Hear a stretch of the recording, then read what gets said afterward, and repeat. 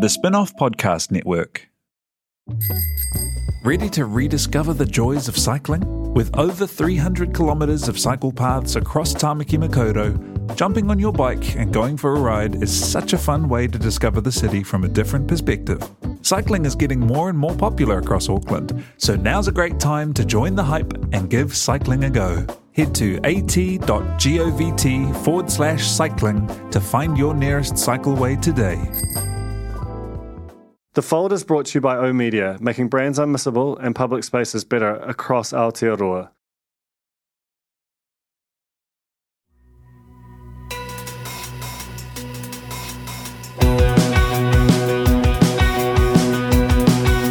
No mai hoki mai ki a The Fold, e mihi nei, ko Duncan Grieve tōku ingoa. My guest today is Simon Power, who is the new-ish CEO of TVNZ, and more to the point, the person kind of tasked with piloting it into the unavoidable collision course it has with RNZ that will ultimately birth ANZ PM, the working title for the new media entity that has really consumed the government's kind of thinking around broadcasting and media for much of the last 5 years. He's a former national minister, and so he knows the politics of drafting a bill and so on. And so we kind of get into the weeds of that.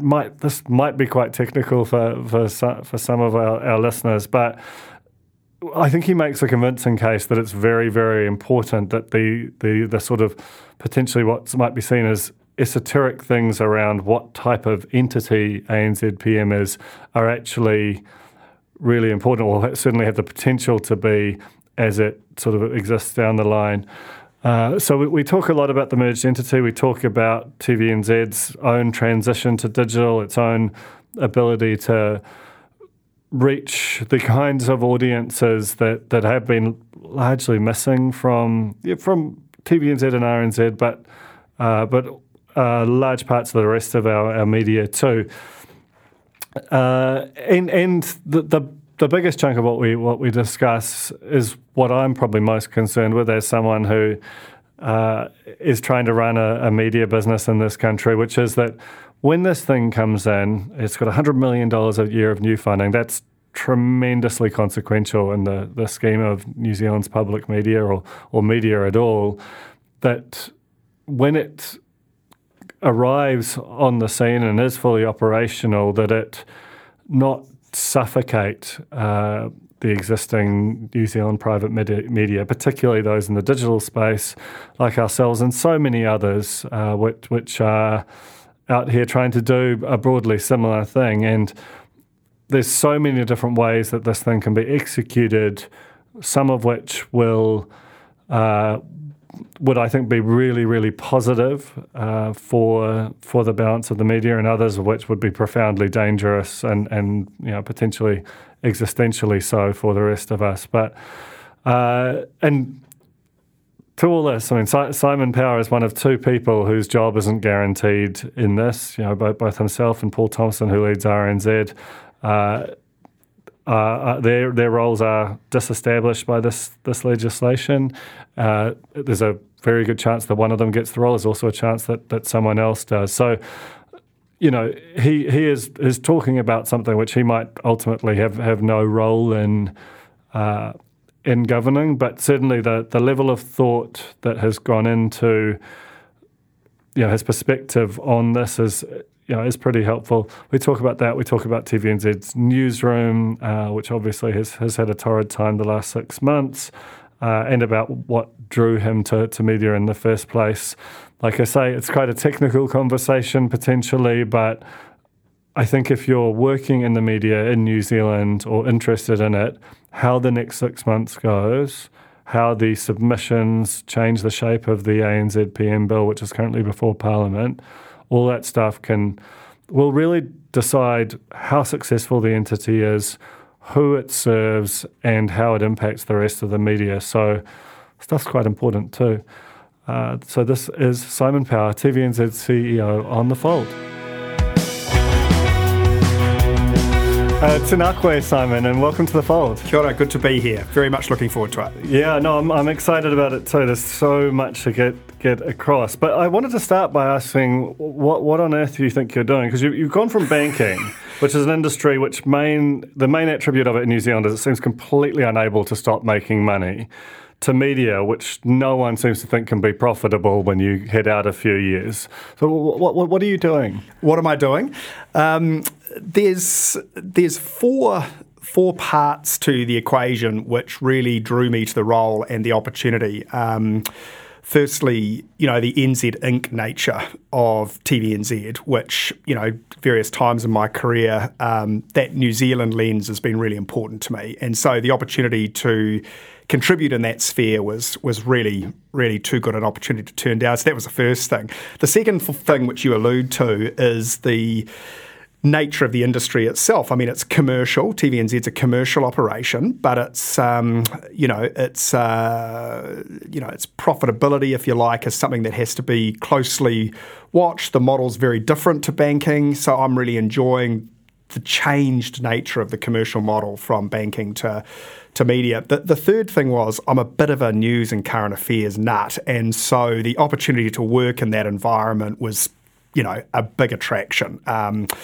If you can't find me on the floor at TVNZ, chances are I'm in the newsroom finding out, how things are tracking. I really enjoy that side of it.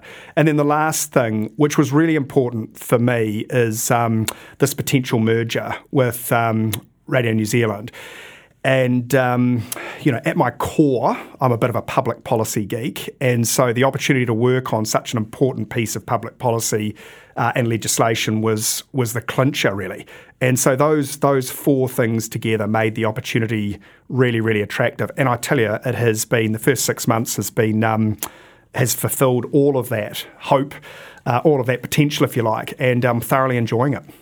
It's interesting you say that about the newsroom. As some people I've spoken to at TVNZ have said that your predecessor Kevin Kenrick wasn't as close with the newsroom, but that you are, watching the shows being made and correspondence with the with key talent.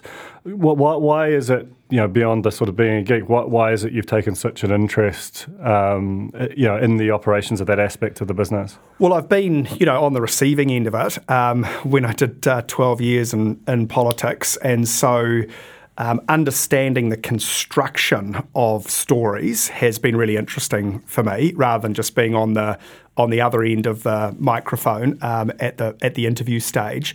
And watching, going from, I went out to Auckland International Airport at the time that there weren't a lot of flights going on with one of our journalists, carried the sticks for him as he interviewed people around the airport terminal, watched the content being downloaded, then went back and watched it being edited, and then watched the 12 o'clock news run go through. I found the process fascinating. And actually, the truth and the way it's represented and the quality of that information is really, really important to the discussion, not just the public policy discussion, but the public getting the right insights into issues of the day. I find that really interesting. And so I've got to keep my hands off, which I'm very diligent about, but I do find it extremely interesting.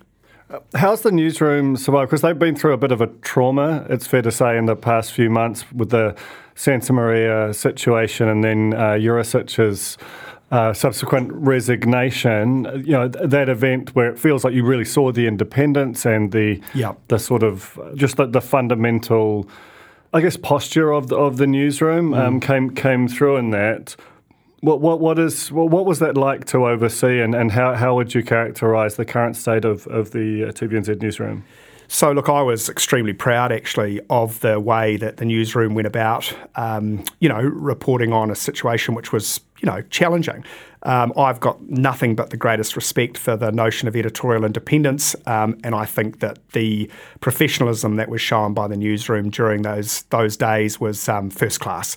I think that the newsroom is in really good shape. They are on task and doing what they love. I'm very proud to be part of that team, and in some cases, leading that team.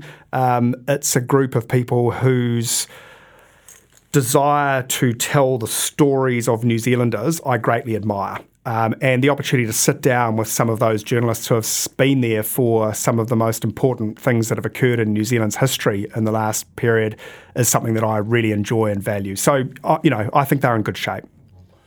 One thing which is interesting to me is, the 6pm news, and particularly TVNZ 6pm news, remains the biggest single audience block for any New Zealand media product. And it has historically been, entirely understandably, the dead centre of what that newsroom kind of is working towards. Yet, over time, I mean, that audience is ageing, and we'll talk about that. But certainly, if you're going to kind of reach the aspirational audiences, which on some level the merger is entirely about, it has to kind of, if not, it never forgets about 6pm, but certainly it's going to get more broad than that. Is that a project that's underway, and how is that going to be sort of handled for the newsroom, basically being stretched to reach a lot of different audience in different places? Yeah, it's quite early to say, but 6 News remains an absolute critical core part of what TVNZ produces every day. And then making sure that we're using that platform to reach some audiences who might prefer a digital platform with the same or similar content is all part of making sure that we are reaching the audiences that you describe. The opportunity that the merger with Radio New Zealand presents is to enhance and grow that capability, and then to try and reach audiences that are even further, even harder to reach presently for all media, actually. And so that's actually one of the really optimistic and exciting parts about this potential merger, which I've said publicly TVNZ are very, very supportive of. We'll talk about the merger a bit later on, because I think there's a lot of interesting stuff to get into there. I just want to get into the annual results a little bit. There are only some very sort of top-line figures in it, but I want to talk about linear and then digital separately, because I think you're starting to see some quite interesting and potentially some quite challenging stuff around linear audiences. Like I get sent the Nielsen ratings, or all those that are publicly released, which is very limited, but there's a very steady and quite well-established decline in linear audiences now, and I understand that they don't capture the whole spread of where people can encounter shows now, but fundamentally that sense of linear being the big kind of centre of New Zealand's attention is really being challenged, and I think particularly about 25 to 54, where it's common to see only 4 shows with more than 100,000 viewers, or over a 1 in 20 audience share, which is quite unimaginable compared to what TV was even 10 or 15 years ago, and that's with Nielsen acknowledging that it's on some level slightly overstated some of those numbers lately. What would you characterise as the state of linear, particularly for that sort of under 50 kind of audience? Yeah, I mean, you're right. I wouldn't describe it quite as dramatically. So I think that our task, if you like, is to make sure that where we're seeing decline in linear audiences, that we are providing other platforms for our audiences to be entertained, educated, informed on the way through. So it's balancing off the kind of steady numbers decreasing with an increase using other platforms. I would say, though, that it still remains that at various times, and you're right about the overall landscape, but at various times and various shows, particularly with TV1, that those numbers are still very significant, and we can't lose sight of that. It is still a critical part of our audience to make sure that we're reaching them on a platform that they respect, trust, and have had a long relationship with. So there is a bit of a trade-off. But I always think about it the way I'd describe it is, rather than jumping off the wharf into the cold water, it's kind of wading into the water. And you have to be careful that it's a steady but well signposted transition. The thing that's and I think that TVNZ has managed that very well with TVNZ on demand, now TVNZ Plus. It's persistently tried to kind of have a foot in an experimental era, even if you think about things like which is still around, and there are opportunities there to go and reach audience. The thing that is less clear is whether whether TVNZ can hold the same audience scale and mind share that it once commanded on TV in a digital space. And that's on some level seems impossible. But the thing which is striking to me is, you rightly are very sure, I'm sure you're very proud of the 32% increase in total streams year on year, up to over 350 million. And the thing that's it's very hard trying to compare digital and linear numbers, but that amounts to a little more than a stream a week per person, when you extrapolate it that way, versus it used to be TVNZ could probably command a couple of hours of people's attention every day. So the transition is just the numbers are orders of magnitude different in scale. And I guess, do you think that it's ever realistic to imagine, even in some kind of 10, 15 years into the future, that TVNZ Plus can capture that kind of audience scale and reach all those communities where you feel like we're missing? Yes, I do. And I think that the potential merger with RNZ helps enable different platforms based presumably off a digital backbone, which TVNZ Plus forms such an important part of, and it's easy to talk about the scale of magnitude of difference, which I understand why you'd make that point, which is why you've got to keep investing in it. So at no point can you say job done with these transitions. There's always going to be new trends emerging that we have to be close to, and in many cases ahead of. I mean, Re is a classic example. It's easy to sort of talk about it as a small contributor to reaching these audiences that otherwise wouldn't be reached. Actually, in July, 3 million video views, 711,000 TikTok views, and 1 million Facebook video views. It is reaching an audience that other mediums aren't reaching. Could we do more? Of course. Could we invest more? Well, I think that's part of the reason that we're so focused on our new IP platform investment, and that's one of the reasons why you saw our costs lift slightly this last financial year. The job's not done, but I think that the transition is being laid out structurally in a way that makes sense and gives options. And I think that's the important bit, not locking yourself into an optionless future or a limited number of options. So that's how we're thinking about it. So when you're taking the example of Re and those statistics you just cited, which are pretty impressive, especially given the scale of the team relative to the scale of the balance of TVNZ, they're also built on, TikTok and Facebook in terms of where those views are happening, which are platforms that are notoriously fickle and notoriously hard to monetize on for creators. But they are also where the action is, especially for those younger audiences.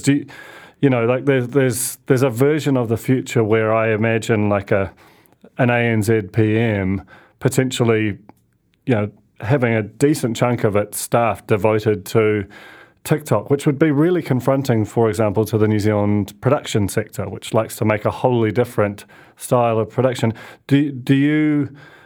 How do you see that? Is that something that you can see happening? And how do you balance the desire of the infrastructure of New Zealand to make a particular product with the desire of the audience to watch something entirely different? That's a great question.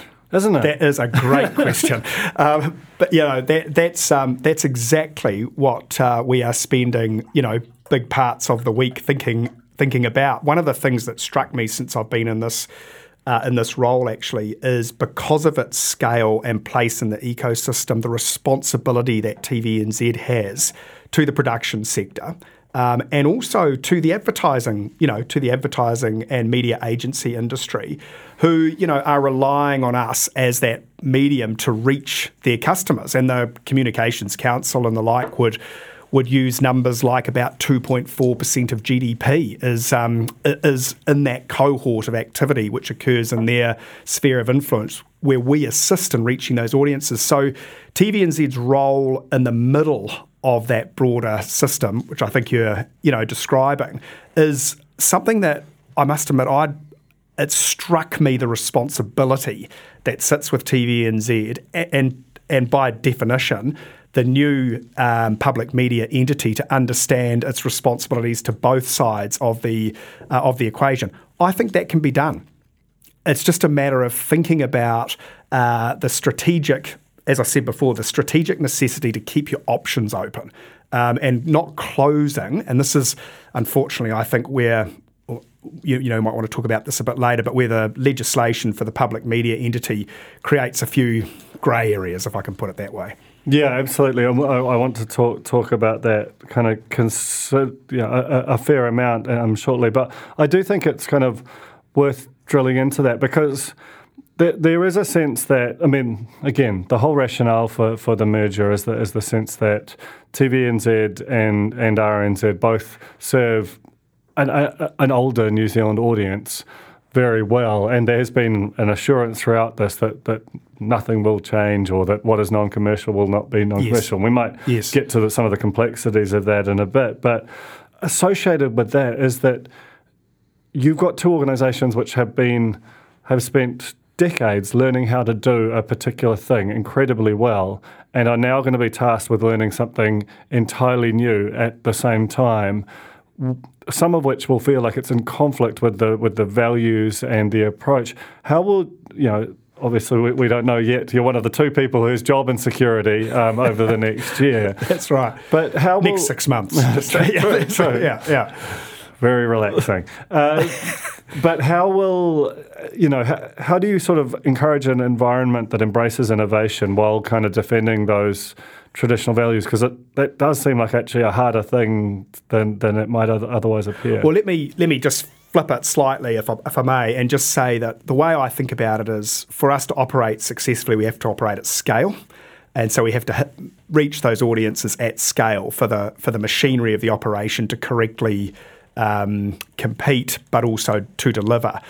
That scale is what affords you the opportunity to work in areas to reach audiences that you wouldn't otherwise reach. It's that kind of opportunity that the scale interaction presents. If you weren't operating at scale, reaching a diverse range of audiences who are smaller in number, that gets a lot more complex for a business model. So the new public media entity affords that opportunity, but it is still fueled by the commercial, or partly fueled by the commercial opportunities that the TVNZ arm will bring to the new media entity. So they're not necessarily in conflict.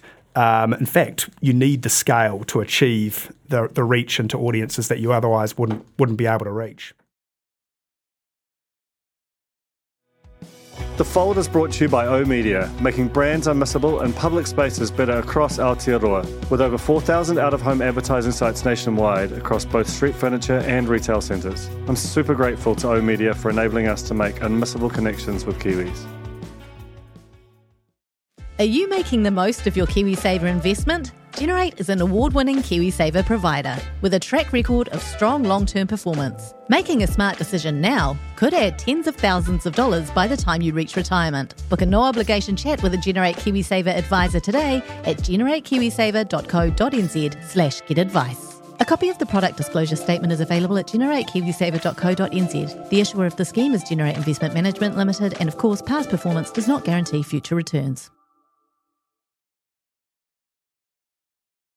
And the other aspect that we haven't kind of touched on before we get into the merger proper, is that sense that the value of a linear viewer in terms of what it delivers commercially versus a TVNZ Plus viewer, that hasn't been made public. I'm not even sure if you can fully disentangle the two, but certainly one feels a lot smaller, both in terms of the amount of content they consume and the lower ad load that we have in a TVNZ Plus.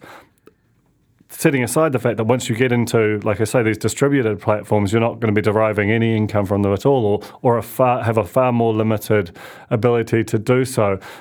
Is that what the 100 million is for, essentially? Does it acknowledge the fact that when you move into these spaces, TVNZ's commercial arm almost starts to sunset with, or certainly shrinks proportionately, as it moves into digital?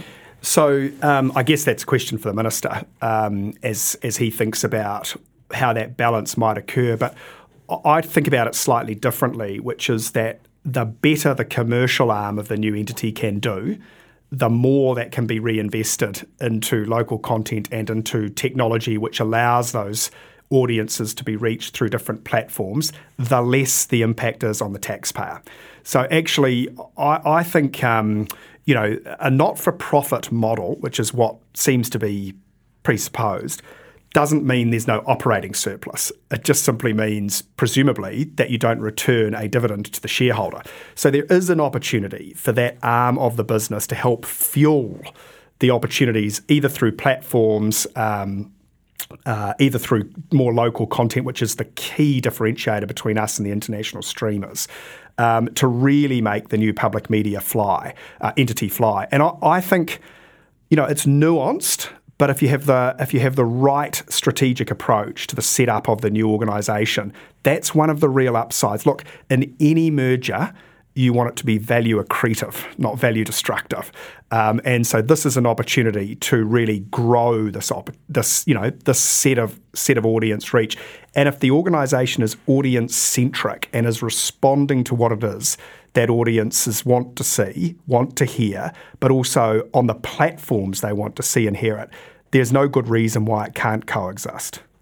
Yeah, I think that note, which I gather was part of your submission on the ANZ PM bill, that audience centricity be a kind of a bedrock of it is an important one. And I don't think, obviously everyone's always about their audience, but there's a difference between about the audience you have versus the audience you're sort of required to get or you're missing. And I think that's the thing that maybe, honestly, none of the New Zealand media has really done a perfect job of, and that's the opportunity. Well, here's the opportunity. That's right. I mean, the key to that is, it has to be done in a way that reflects back what audiences will tune in for, both, audio, visual, digital, etc.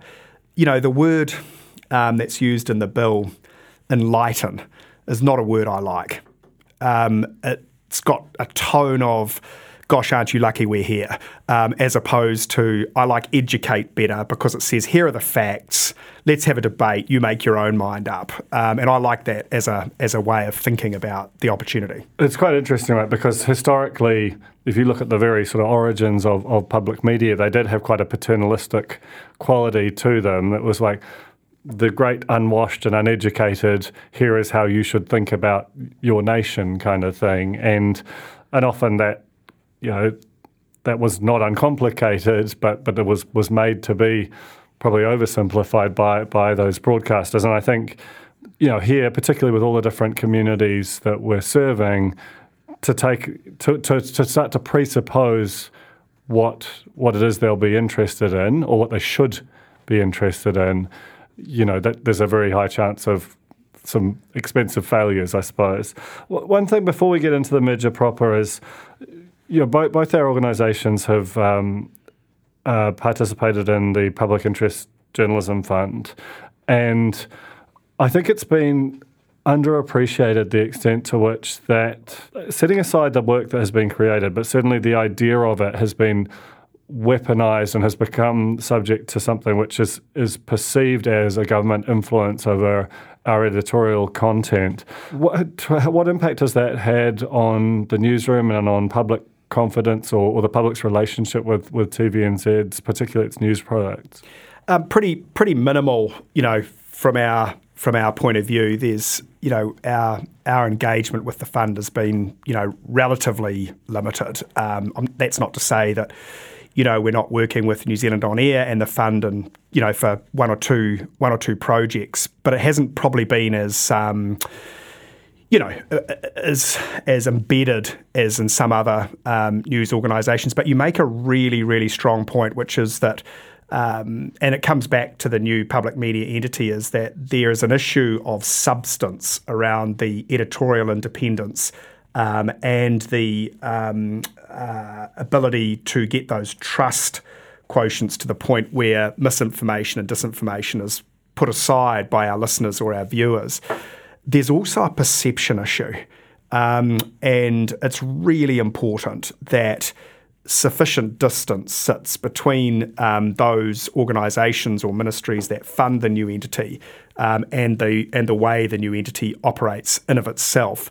That perception has the potential to impact on that trust factor, and I think that should be a really important part of the Select Committee process, is making sure that the structure of the new entity gives it its best chance when it comes to enshrining that editorial independence and giving sufficient distance.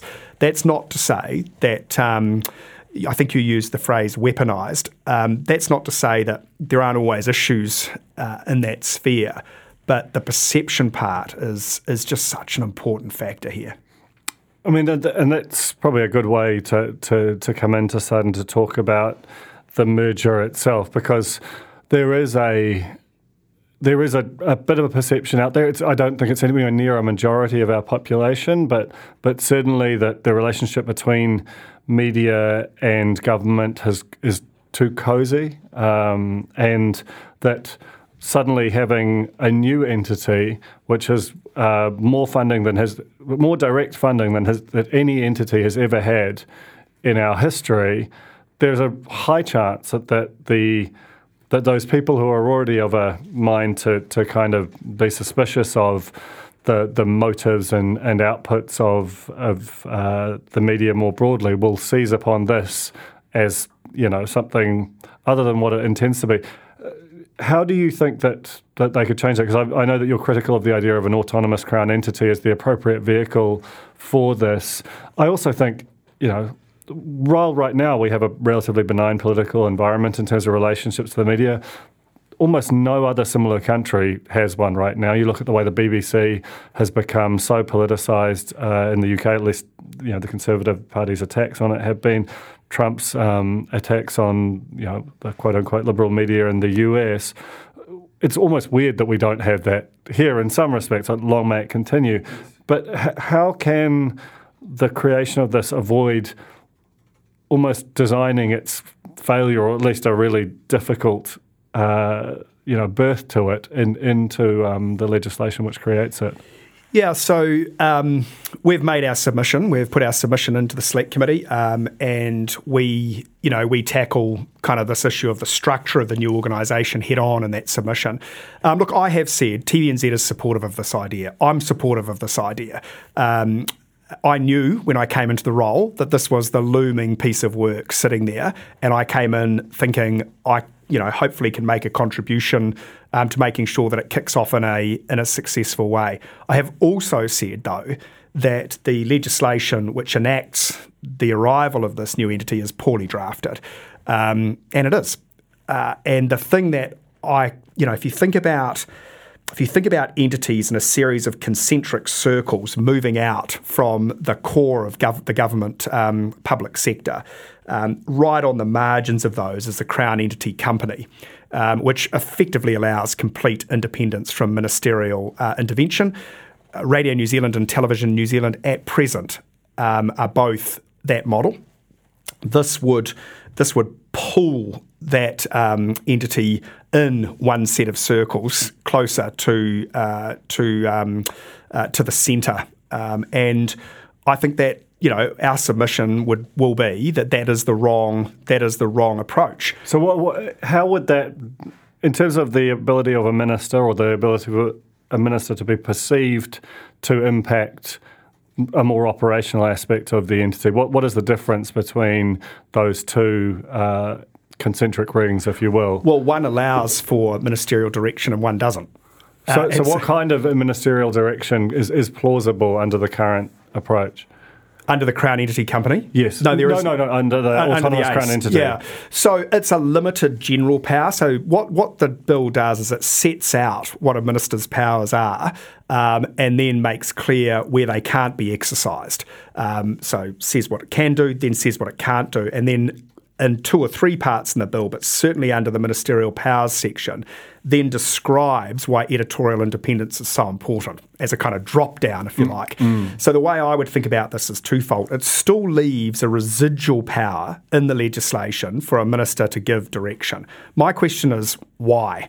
Why would you have that residual power in there if trust and an alternate to misinformation and disinformation is so central to the core of the bill?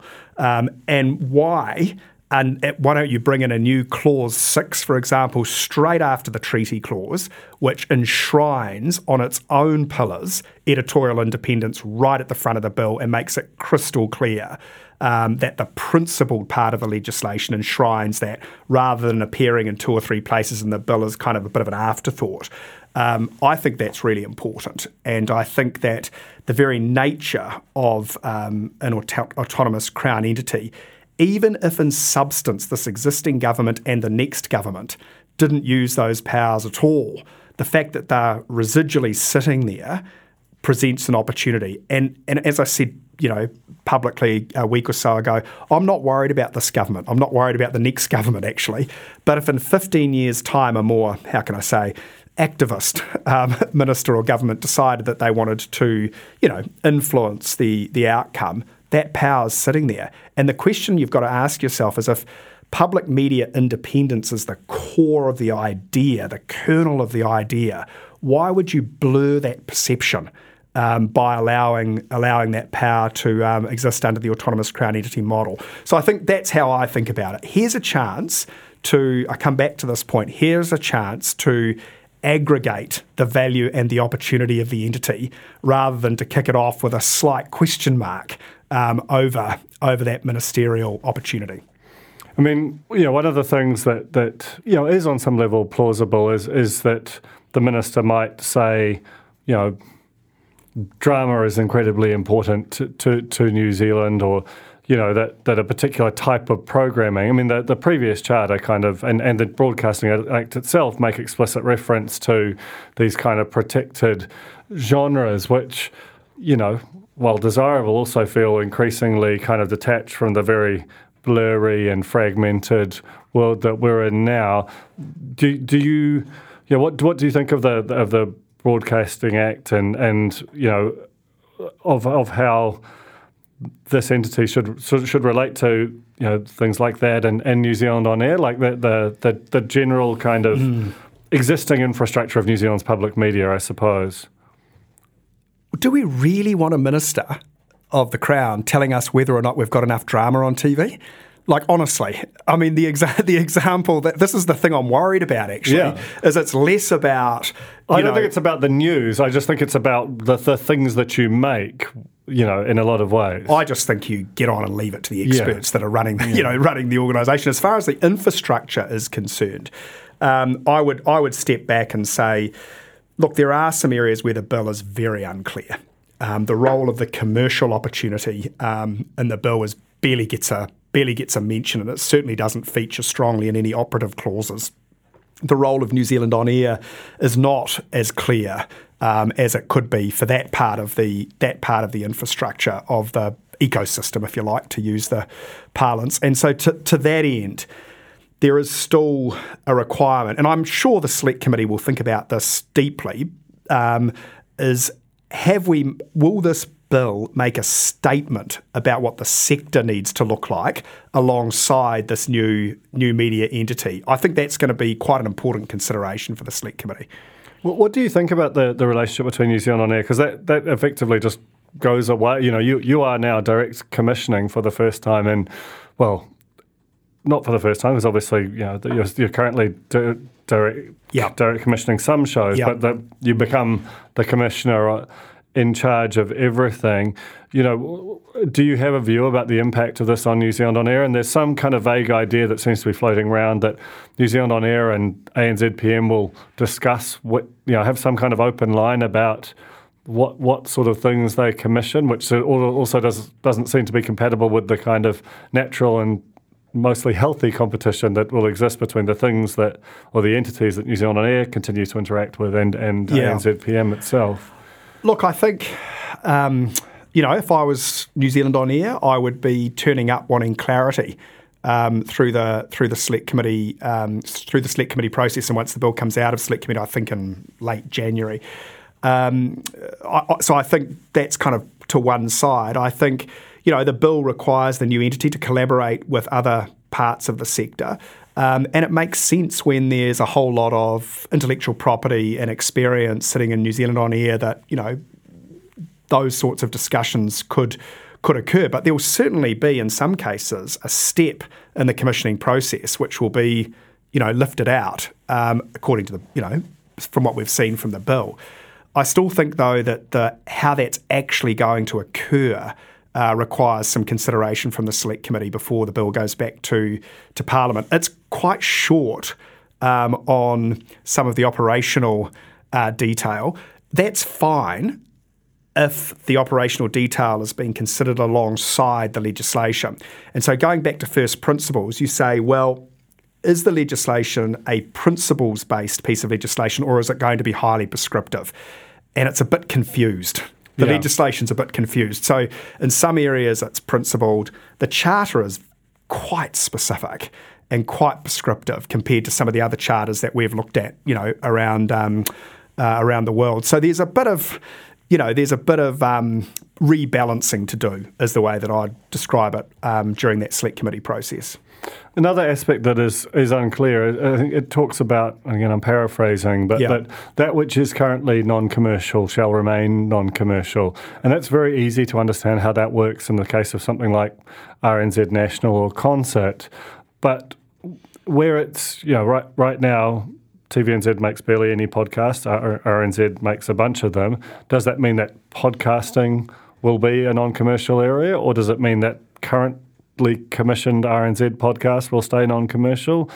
Or like it, and that is material for the sector. We're currently recording a podcast which should be commercialised in an ideal world, and a lot of the digital media industry in the private sector in New Zealand is on some level quite nascent. And if this new entity comes in with a heavy amount of subsidy and is even if it's just sort of taking a sort of a nominal commercial fee, it has the potential to kind of collapse these commercially funded operations like ours, for example. I am talking out of self-interest here, but I'm very curious about how the new entity will interact with the private sector media, because there is a world in which it actually suffocates it, particularly in digital environments, which, as we know, the commercial foundations are just far different to the sort of linear and analogue ones that they replace. Yeah, I think, as I said before, the bill at this stage, speaks heavily to collaboration with the rest of the sector. As far as the commercialisation of different products goes, actually, it's just not clear. And so I think that the Select Committee, again, has got a bit of it is clear in respect of the area that you describe as ring-fenced, but more broadly, it'll be interesting to draw out from the Select Committee and their report back to the House how they're thinking about that, because that will help inform the new board and the new management's view of how the public media entity will be strategically constructed, as well as what its strategic plan might look like. So I think there are some key questions that are unanswered by the legislation, and that's certainly one of the ones I'd put in that pile. In terms of your perspective, and again, we don't know who's going to be running the thing. It might be you, might be Paul, might be neither of you. But the relationship with those who are already either meeting that audience or at least aspiring to meet the sort of more diverse missing audience, as you might say. There has been fear, and I've spoken to a number of people who are operators or producers on this podcast over the past year or so, that this new entity comes in and basically just, either squeezes them, takes talent, takes market share, like that it has that it, without even necessarily meaning to, that it sort of takes the breath out of the lungs of the currently existing operators, whether that's Pacific Media or iwi Radio, all the people who are out there trying to meet the sort of missing audiences. What's your, is that inevitable, or how do you avoid that, or is there a more collaborative vision that you might have for how this money might be spent? Yeah, I've heard a bit of that in market as well. I'm just not sure that that'll be the case. That a new entity, as I say, required under the legislation to collaborate. The more views there are out there, the better. But there's collaboration, and then like you can do lip service collaboration, or you can do it's another area where there is a huge amount of imprecision in the language. Yes. Yeah. No, I accept that. But I also think there's an opportunity during the select committee to really nugget out what that word and that phrase means operationally. And it might be that the select committee says, actually, we're going to retain it in a legislative sense. You have to work it out when you get there, or whoever gets there. But I also think this new entity will operate in two kind of markets: the domestic market, and then what are we seeing from international, streamers?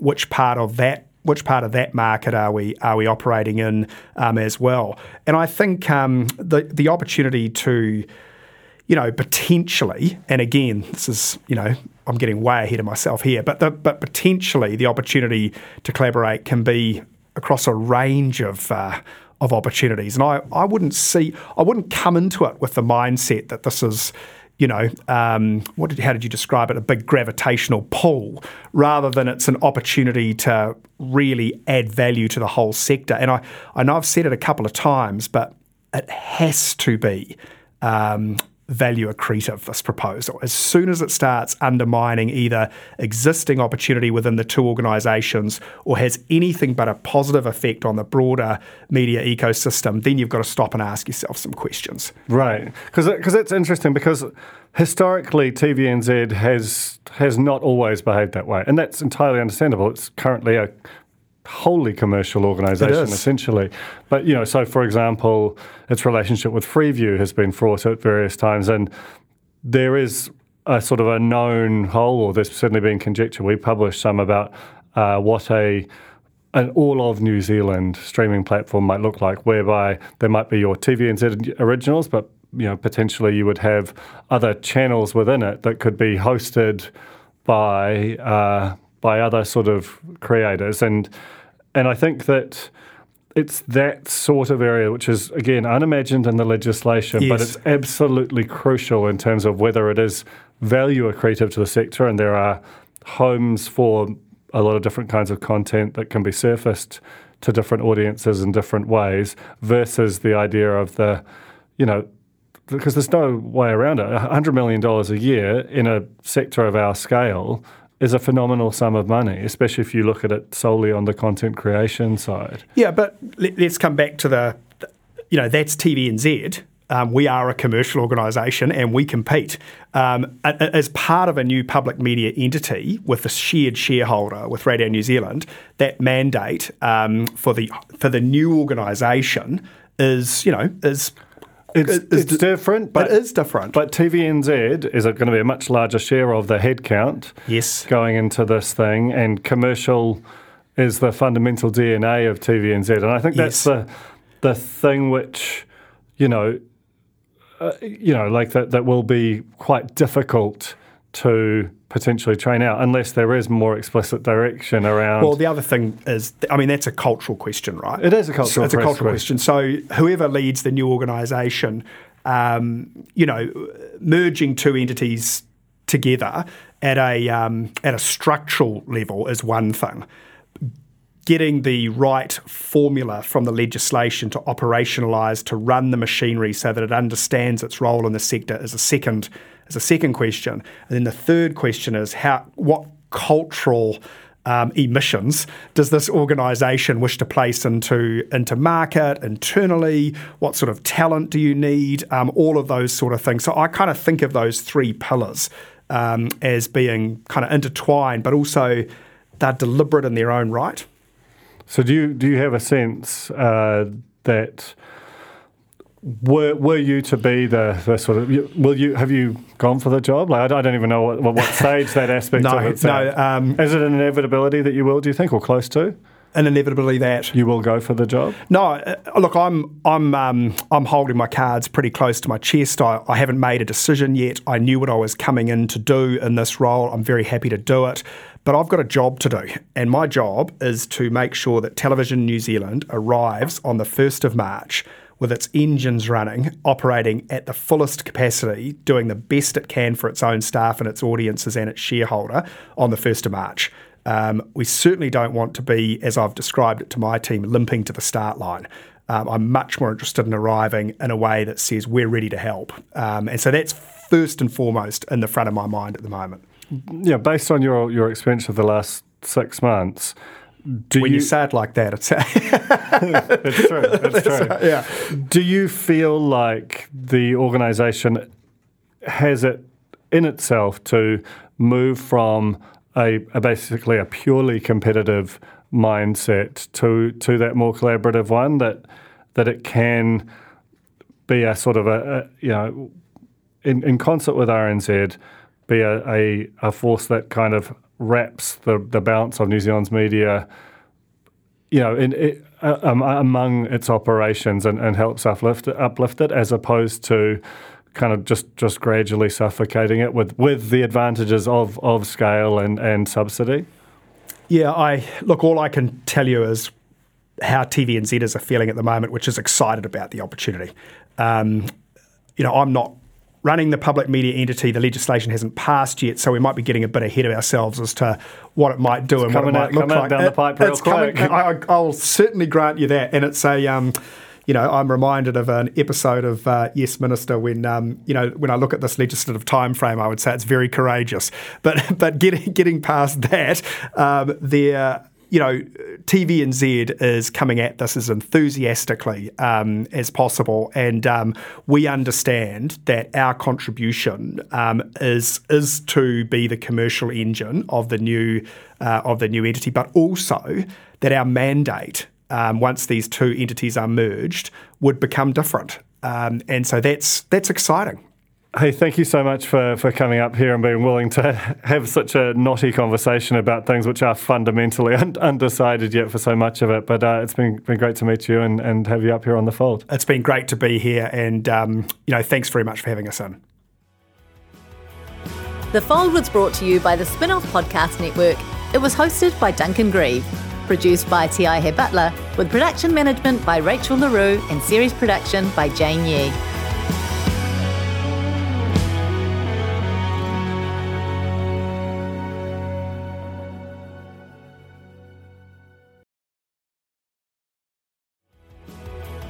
That was The Fold, brought to you by our partners at oOh!media, making brands unmissable and public spaces better across Aotearoa. Huge thanks to oOh!media for sponsoring this episode of The Fold and enabling us to make unmissable connections with Kiwis.